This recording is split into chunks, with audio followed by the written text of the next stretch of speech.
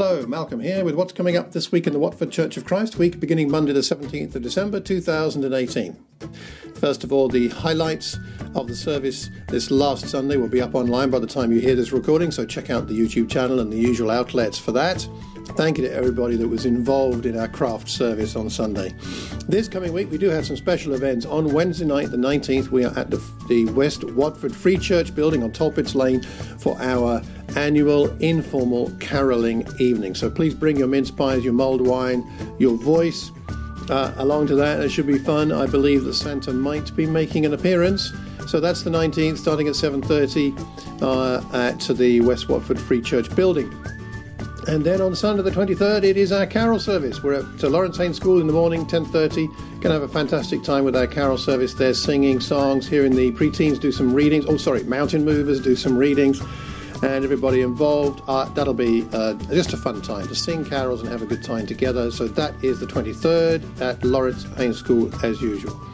Just an advance notice of our next Sunday service, the 30th. That's going to be at our house, that's the Cox's home, at 10:30 in the morning. We're going to have a house church and lunch together on the 30th. So again, looking forward to that. If you need any more information, do check out the usual social media outlets. And if I can encourage us to, can we do some reflecting on our theme scripture for next year, which is Ephesians 2, verse 22. Let me read it for us, but put it in the context of starting from verse 19.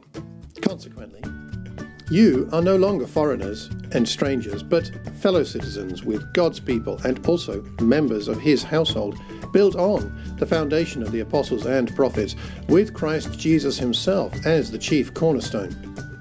In him, the whole building is joined together and rises to become a holy temple in the Lord.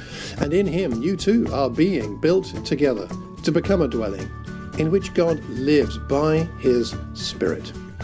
So let's reflect on that, pray over that, think about it, and ask God to show us as we go into 2019 how we can be built together to become that dwelling in which he can live by his Spirit.